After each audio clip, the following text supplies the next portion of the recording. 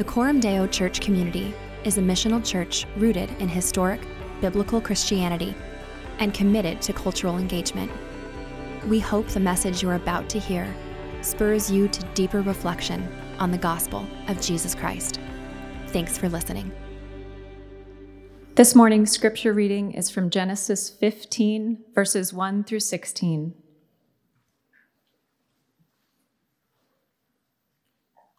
After these things, the word of the Lord came to Abram in a vision. Fear not, Abram, I am your shield. Your reward shall be very great. But Abram said, O Lord God, what will you give me? For I continue childless, and the heir of my house is Eliezer of Damascus. And Abram said, Behold, you have given me no offspring, and a member of my household will be my heir. And behold, the word of the Lord came to him, This man shall not be your heir, your very own son shall be your heir. And he brought him outside and said, Look toward heaven and number the stars, if you are able to number them. Then he said to him, So shall your offspring be. And he believed the Lord, and he counted it to him as righteousness. And he said to him, I am the Lord who brought you out from Ur of the Chaldeans to give you this land to possess. But he said, O Lord God, how am I to know that I shall possess it?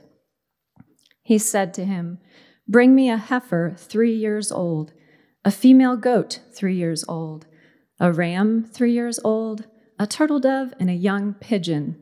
And he brought him all these, cut them in half, and laid each half over against the other. But he did not cut the birds in half. And when birds of prey came down on the carcasses, Abram drove them away. As the sun was going down, a deep sleep fell on Abram, and behold, dreadful and great darkness fell on him. Then the Lord said to Abram, Know for certain that your offspring will be sojourners in a land that is not theirs, and will be servants there, and they will be afflicted for 400 years. But I will bring judgment on the nation that they serve, and afterward they shall come out with great possessions. As for you, you shall go to your fathers in peace. You shall be buried in a good old age. And they shall come back here in the 4th generation, for the iniquity of the Amorites is not yet complete. The word of God for the people of God. Well, hey, friends, my name is Bob. I am one of the pastors here. Sometimes I think about this. If I had one sermon to preach, if you were only here one Sunday, and you were only going to hear me say one thing, what would I want to say? What would I say to you? And essentially, I think it would be something along these lines. Listen, you're going to live for something. You're going to give your life to something. You're either going to live for yourself, or you're going to live for God and for others. And so the invitation of the gospel of Jesus Christ is to die to self and to live for God and for others. That's what Jesus makes possible. It's possible through his life, death, and resurrection, and it's what you were made to do. Or to say it another way, you were made to be a citizen of the kingdom of God. And you won't find happiness or satisfaction or meaning or purpose or significance anywhere else in the world until you find your way back into that kingdom which you were made for.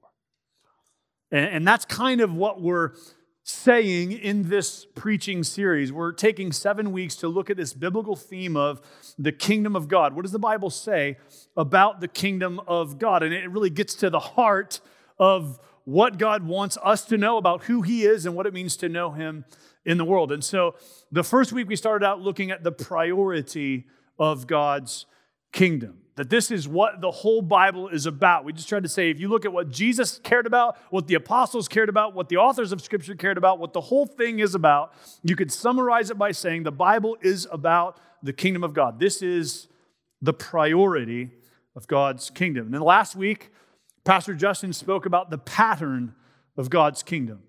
God's people in God's place, under God's rule.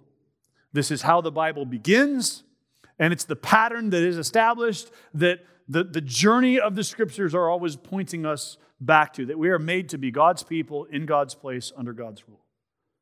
So this week, sticking with the P words, we're going to talk about the principle of God's kingdom, right? What's the operative principle? What's the foundational premise of the kingdom of God? Some of you don't know this about me, but I'm a little bit of a gearhead. I'm a car person, especially when I was younger. That's true. The older I've gotten, now I just want cars that don't break down because I have to have a lot of them because my kids are older and there's always something breaking. So I've sort of defaulted toward cars that don't break down. But when I was younger, perhaps more naive, with more kinds of disposable income, I loved having cars and working on cars and fixing cars and spending money on cars. And when I turned 15, I asked my dad if for my 15th birthday, he would go in with me and buy this old classic Chevy pickup truck that we could just sort of like spend some time fixing up and working on. And so that's what I got for my 15th birthday, and it took me most of the rest of my teenage years to get it running and functional. I brought a photo of it. Here's what it looked like when we were done. Not bad, right? Pretty decent looking truck. It didn't look like that when we first got it. And so over the course of my high school career, we built the engine, built the transmission, built the drivetrain, did all the work to sort of restore and recondition this truck.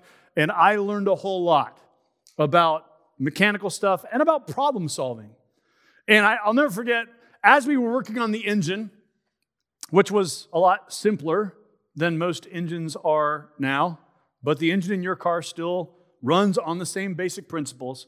My dad would always say, son, it's called an internal combustion engine for a reason, because the operating principle of an engine is combustion.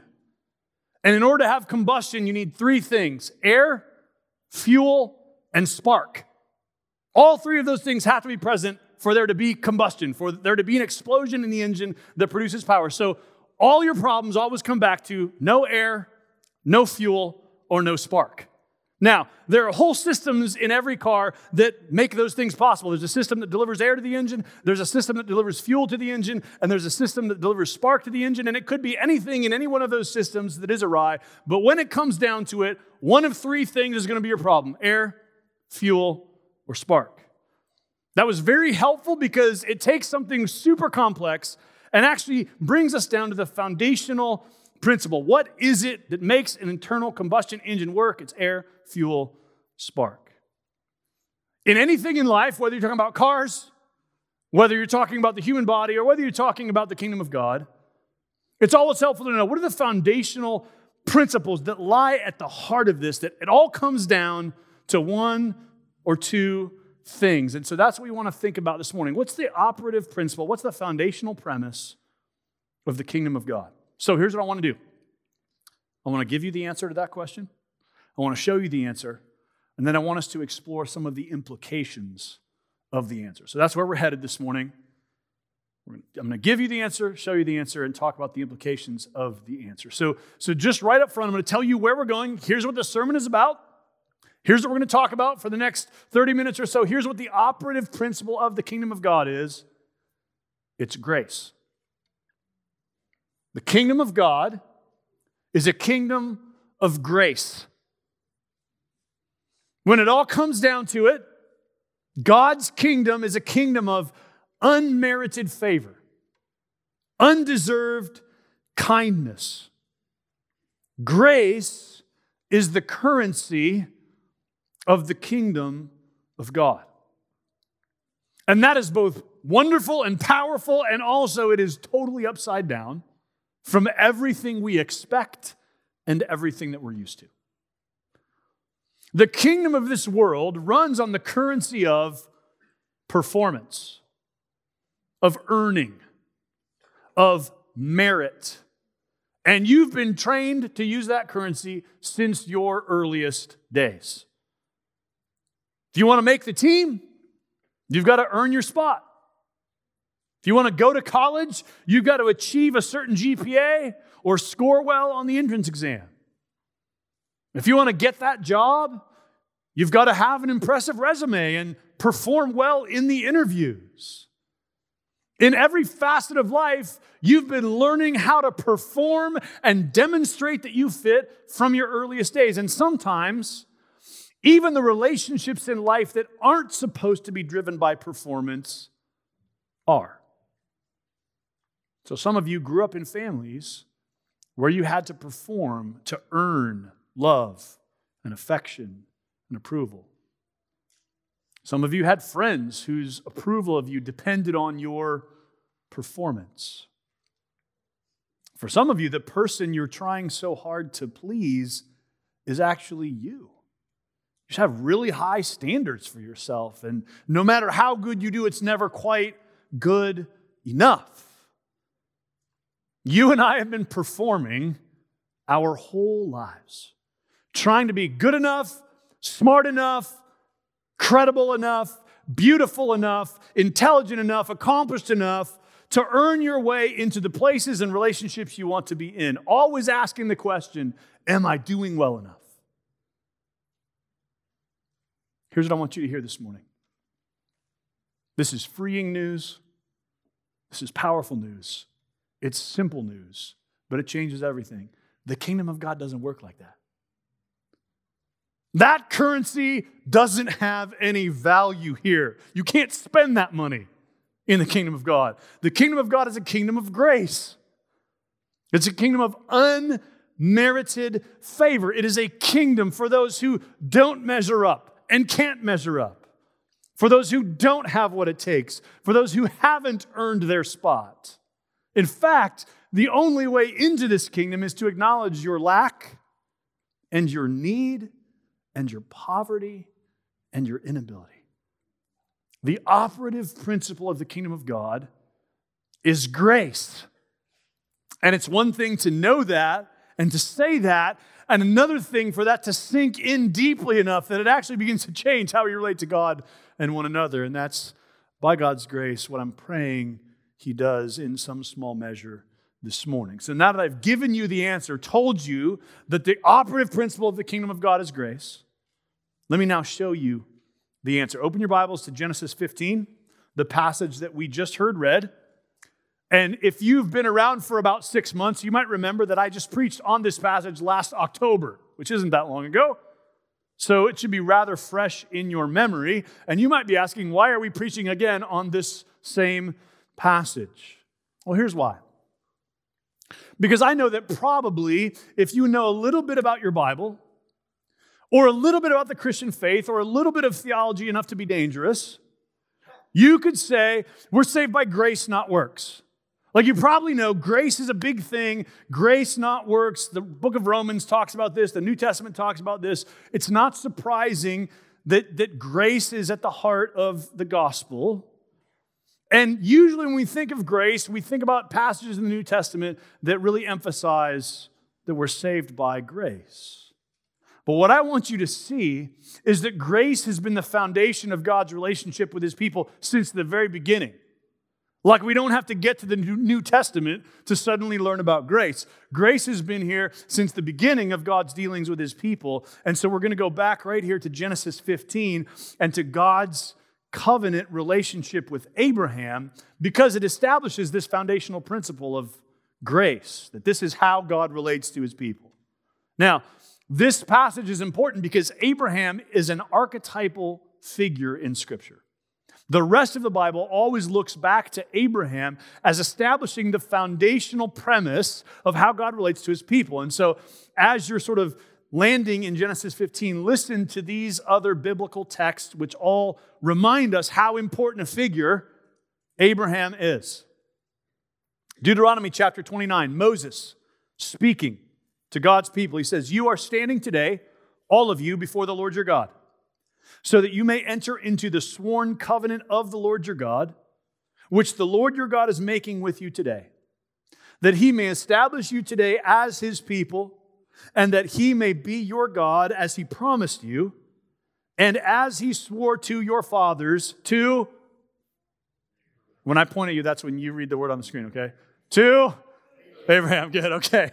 So Moses says, hey, I'm making a covenant with you today. God's going to be your God. You're going to be his people just like he promised to Abraham. Okay, 2 Kings chapter 13. This is later on in the Old Testament story. We read this. Now Hazael, king of Syria, oppressed Israel all the days of Jehoahaz, but the Lord was gracious to them and had compassion on them, and he turned toward them because of his covenant with Abraham. Micah chapter 7, the minor prophets. We're getting toward the end of the Old Testament now. Micah says this, who is a God like you, pardoning iniquity and passing over transgression for the remnant of his inheritance? He does not retain his anger forever because he delights in steadfast love. You will show faithfulness to Jacob and steadfast love to Abraham, as you have sworn to our fathers from the days of old. And then finally, one representative New Testament passage, Galatians chapter 3, starting in verse 26, we read this, for in Christ Jesus, you are all sons of God through faith. For as many of you as were baptized into Christ have put on Christ. There is neither Jew nor Greek, there's neither slave nor free, there's no male and female, for you are all one in Christ Jesus. And if you are Christ's, then you are Abraham's offspring. The whole Bible looks back to God's relationship with Abraham as laying the foundation for how God relates to his people and how his kingdom works. So, what is the principle? What is the foundation of God's relationship with Abraham? Let's look at the text. Let me read it again. Genesis 15, starting in verse 1. After these things, the word of the Lord came to Abraham in a vision. Fear not, Abram, I am your shield, your reward shall be very great. But Abram said, O Lord God, what will you give me, for I continue childless, and the heir of my house is Eliezer of Damascus. And Abram said, behold, you have given me no offspring, and a member of my household will be my heir. And behold, the word of the Lord came to him. This man shall not be your heir. Your very own son shall be your heir. And he brought him outside and said, look toward heaven and number the stars, if you're able to number them. Then he said to him, so shall your offspring be. And he believed the Lord, and he counted it to him as righteousness. And he said to him, I am the Lord who brought you out from Ur of the Chaldeans to give you this land to possess. But he said, O Lord God, how am I to know that I shall possess it? He said to him, bring me a heifer 3 years old, a female goat 3 years old, a ram 3 years old, a turtle dove, and a young pigeon. And he brought him all these, cut them in half, and laid each half over against the other, but he did not cut the birds in half. And when birds of prey came down on the carcasses, Abram drove them away. As the sun was going down, a deep sleep fell on Abram, and behold, dreadful and great darkness fell upon him. Then the Lord said to Abram, know for certain that your offspring will be sojourners in a land that is not theirs, and will be servants there, and they will be afflicted for 400 years. But I will bring judgment on the nation that they serve, and afterward they shall come out with great possessions. We'll stop there for now. I want you to notice in this passage the repeated emphasis on the word of the Lord, on what the Lord said. The dynamic here in this text is the dynamic of promise. God promises, God speaks, God says certain things to Abraham. And God makes, in this passage, 3 basic promises to Abraham. Number 1, that he will have descendants, and that these descendants will be God's people. Number 2, that these descendants will possess a land, and that land will be God's place. And number 3, that they will live under God's rule. In fact, he says they will be servants under the rule of another nation, but God himself will bring them out and set them free so that they can live under his rule. God's people, in God's place, under God's rule. That's the essence of the promise God makes to Abraham. That should sound familiar. It's the Garden of Eden recapitulated. It's God saying, here's what humanity was made for, and I'm going to bring it to fruition through you, Abraham. And all Abraham is asked to do is to believe that promise. Now, to be fair, he has a lot of reasons to not believe. He has no child. He has no land. And so there's a lot of things working against these promises being fulfilled. But what Abraham is asked to do, in spite of all the evidence to the contrary, is to believe the promise of God and take God at his word. And guess what? That's how grace works. God makes promises. We, his people, believe his promises. We count them as true. We take God at his word and we trust him to do what he says. That's how grace works. God promises to do things, and God's people say, I will take you at your word. I believe that you will do that. In fact, Genesis 15, verse 6, one of the most important verses in all the Bible, says, Abraham believed God. That's the essence of what Abraham did. He took God at his word. The Australian biblical scholar Graham Goldsworthy says this: the call and covenanting of Abraham was an act of grace. The descendants of Abraham were promised the kingdom by grace. The mighty acts of God in Egypt were performed because of the promise to Abraham. The Exodus event becomes a model of salvation by grace, its goal being the fulfillment of the promises to Abraham.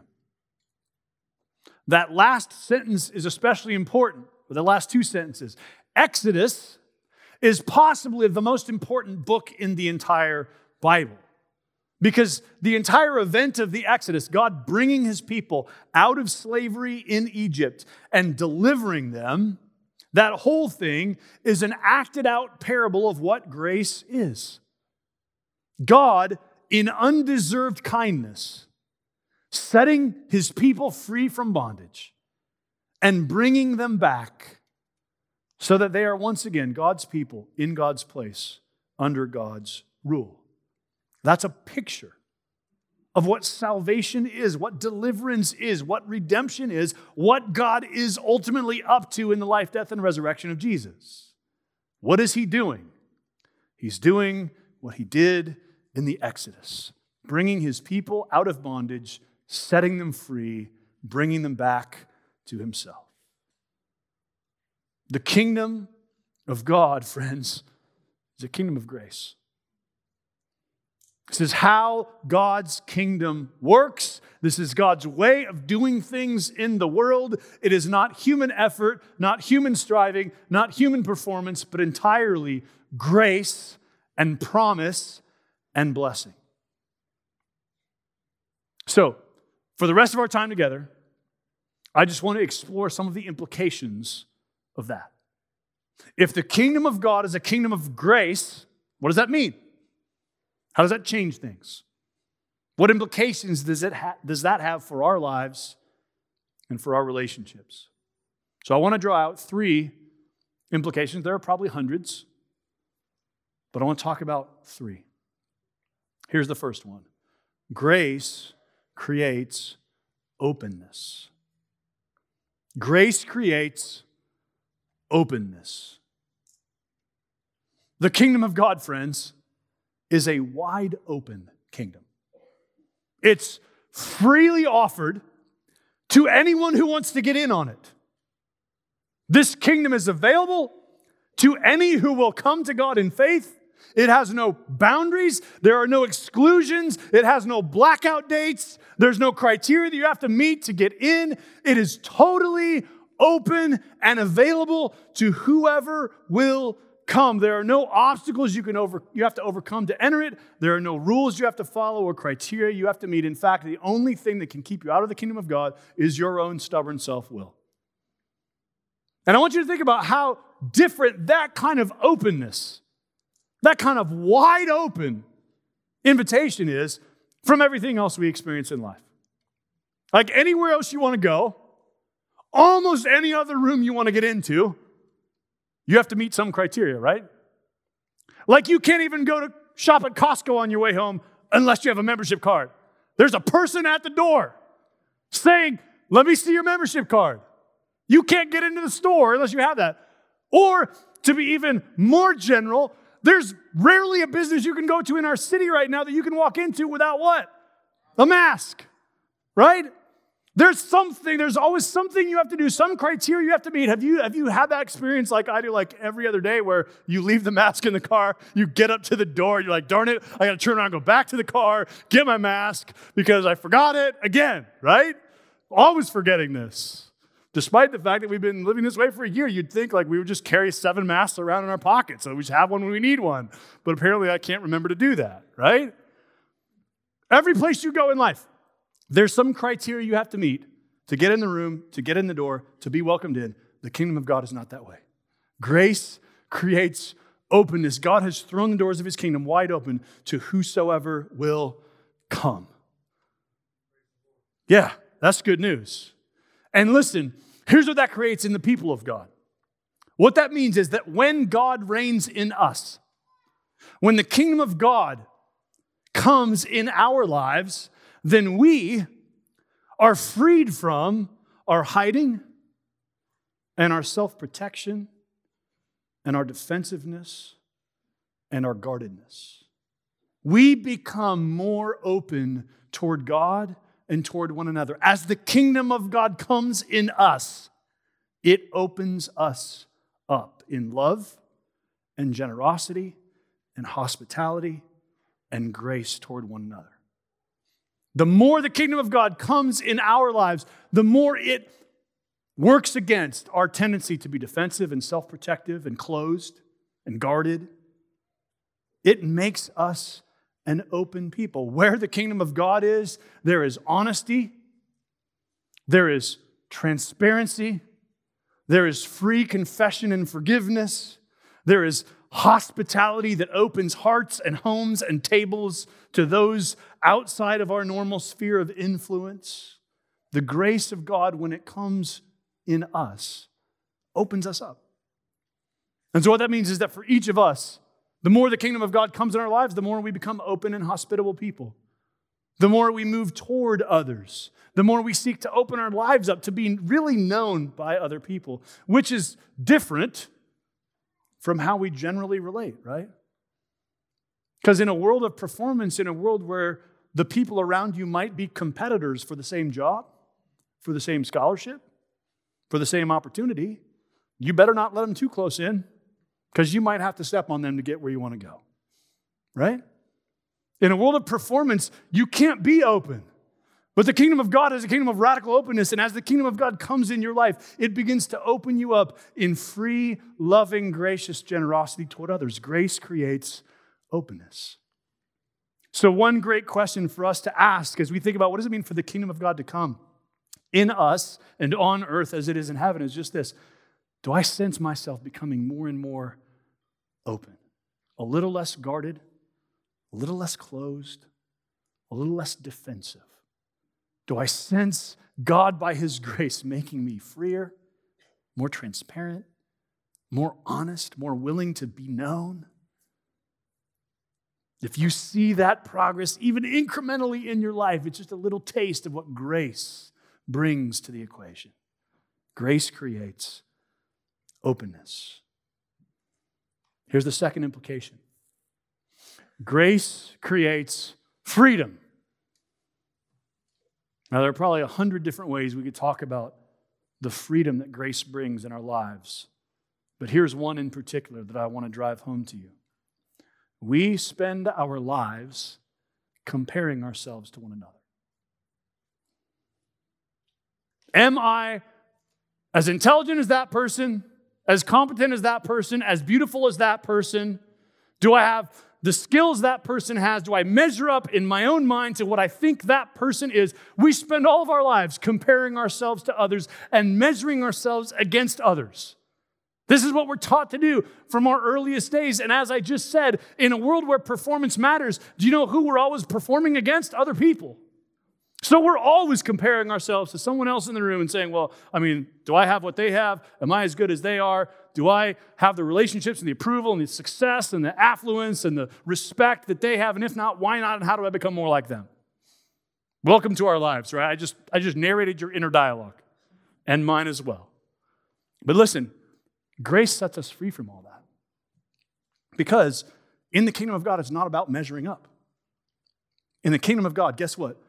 You get welcomed in as you. not as someone else, and not as a better version of you. Like you're welcomed in as you by the grace of God, and that changes everything.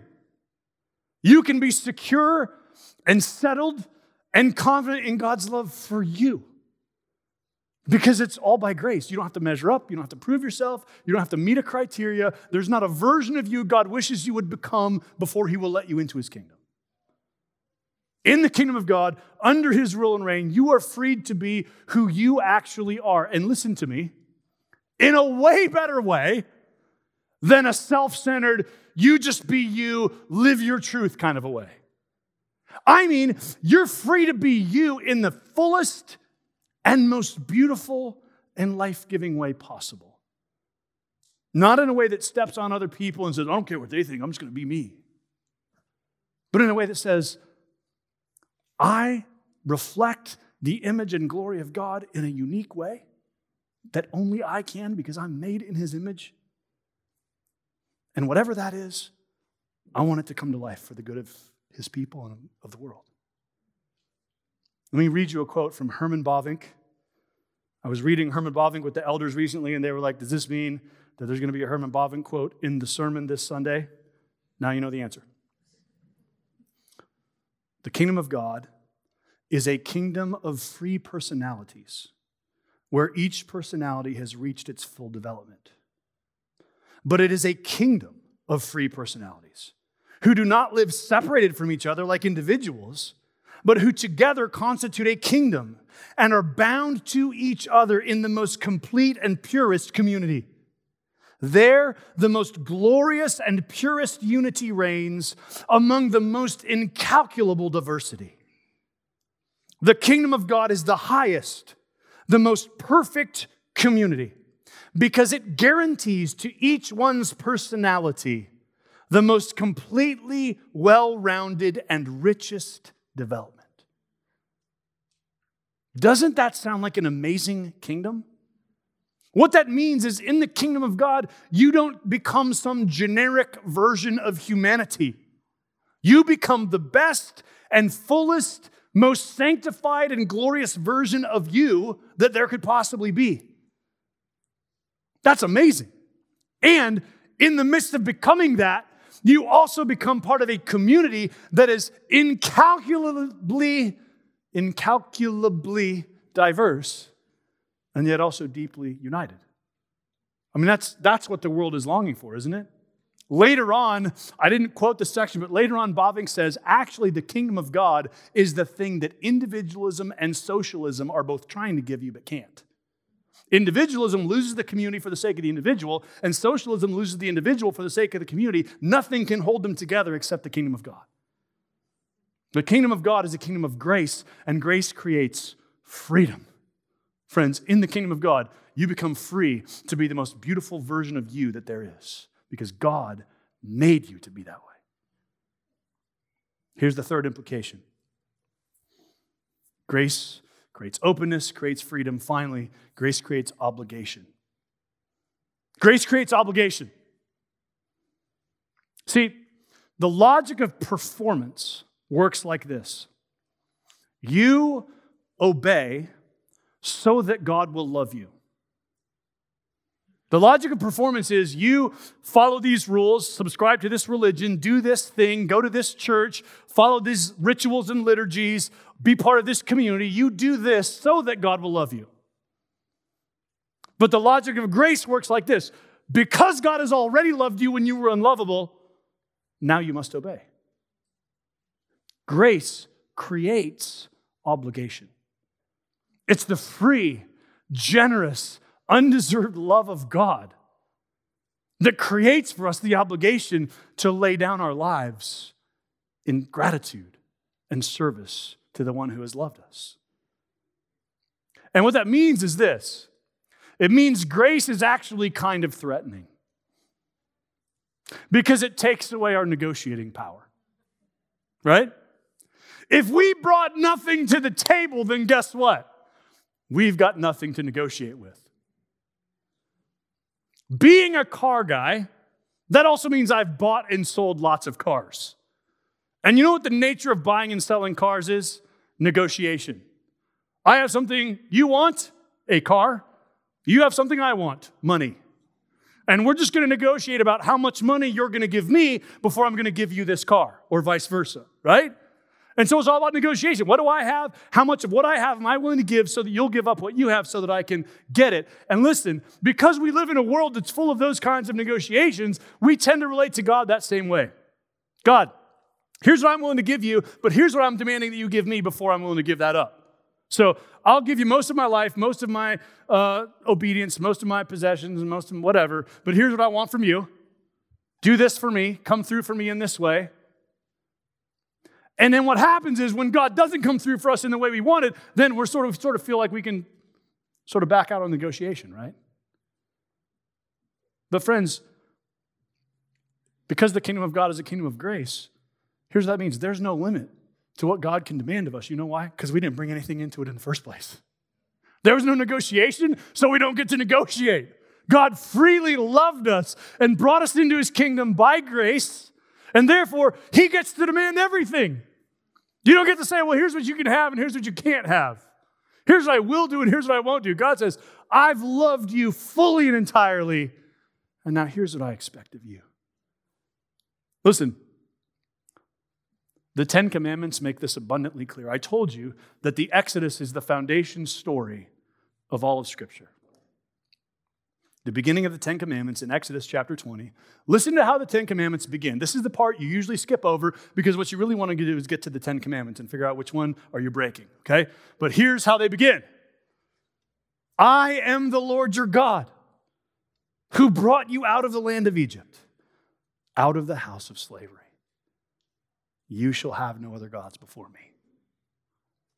Grace comes before obligation. Grace creates obligation. Hey, I brought you out of slavery. I've set you free and delivered you. Therefore, don't worship other gods. There's not another God that has saved you. There's not another God who has delivered you. The logic of the Ten Commandments is grounded in grace. The church's best theology, friends, is often reflected in her hymns. And one of the most beloved hymns in the church for the last 3 centuries has been Isaac Watts' famous hymn, When I Survey the Wondrous Cross, written in 1707. In that hymn, we sing these famous lines. Were the whole realm of nature mine, that were an offering far too small. Love so amazing, so divine, demands my soul, my life, my all. Do you know why we love that hymn? Because Isaac Watts got it right. Love that amazing, that divine, demands my soul, my life, everything I have.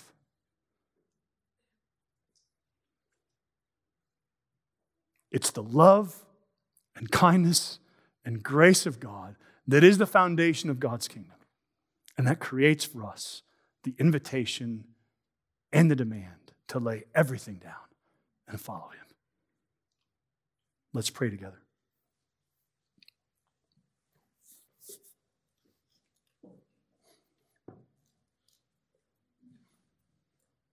God, we thank you for the freeness of your grace, for the glory of your kingdom, and the fact that the currency of your kingdom is entirely upside down from everything else we've learned.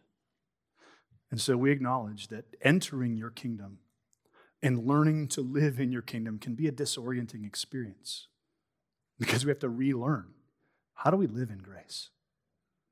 So thank you, Jesus, that you came to die and rise from the dead so that we could be welcomed into this kingdom. And thank you, Father, that you accept us and welcome us, not based on whether we've figured out grace, but just based on grace. So would you this morning renew us in joy and in affection and in gratitude for your kindness?